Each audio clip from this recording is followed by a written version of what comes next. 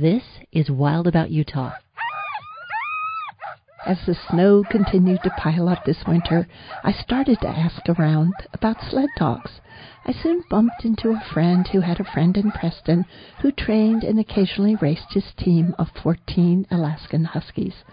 The musher graciously offered to give me a ride on one of his training runs.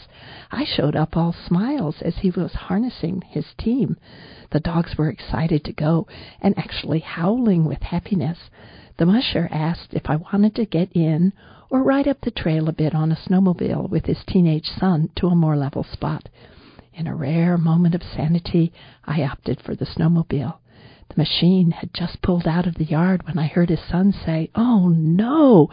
I looked back in time to see the sled tip over, sending the musher sliding across the driveway and under my car parked at the end of it. I jumped off the snowmobile as the dogs shot past us with the empty sled. The dogs were gaining on a truck up ahead, then shot past it with the snowmobile in hot pursuit. I was left standing in a snowbank, wondering if I'd wandered into a James Bond movie. My first encounter with sled dogs had gone a lot smoother.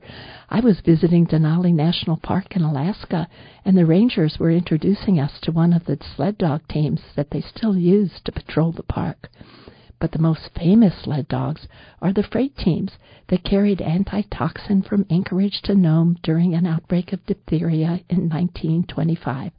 The dog teams ran 1,000 miles and are credited with saving hundreds of lives. For the last 50 years, modern mushers have retraced this journey in the ultimate sled dog race, the Iditarod. The best account I've read about the world of training sled dogs and running the Iditarod is Gary Paulson's book, Winter Dance. Just before going on a training ride, he touched the gang line and found it was trembling, quivering like the string on a guitar. It fairly hummed, and I felt there was great power there. The trees went by in a mad blur, and we left the yard at warp speed. Paulson also lets us in on the deep relationship mushers form with their dogs.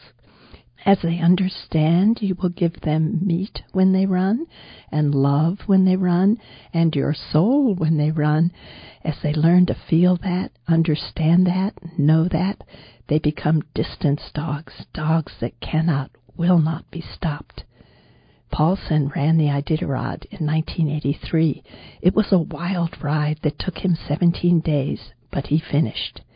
Meanwhile, back in Preston, our teenage hero had caught up with the runaway team, made a flying leap from the snowmobile onto the empty sled, and somehow managed to stop the team. Pretty soon the musher and I caught up. "Do you still want to get in?" he asked. "Sure," I said, and we were off. The dogs settled into a steady trot. From then on, it was all sun and snow and the sheer joy of sliding quietly through the magnificent winter scenery. This is Mary Hears, and I'm wild about Utah.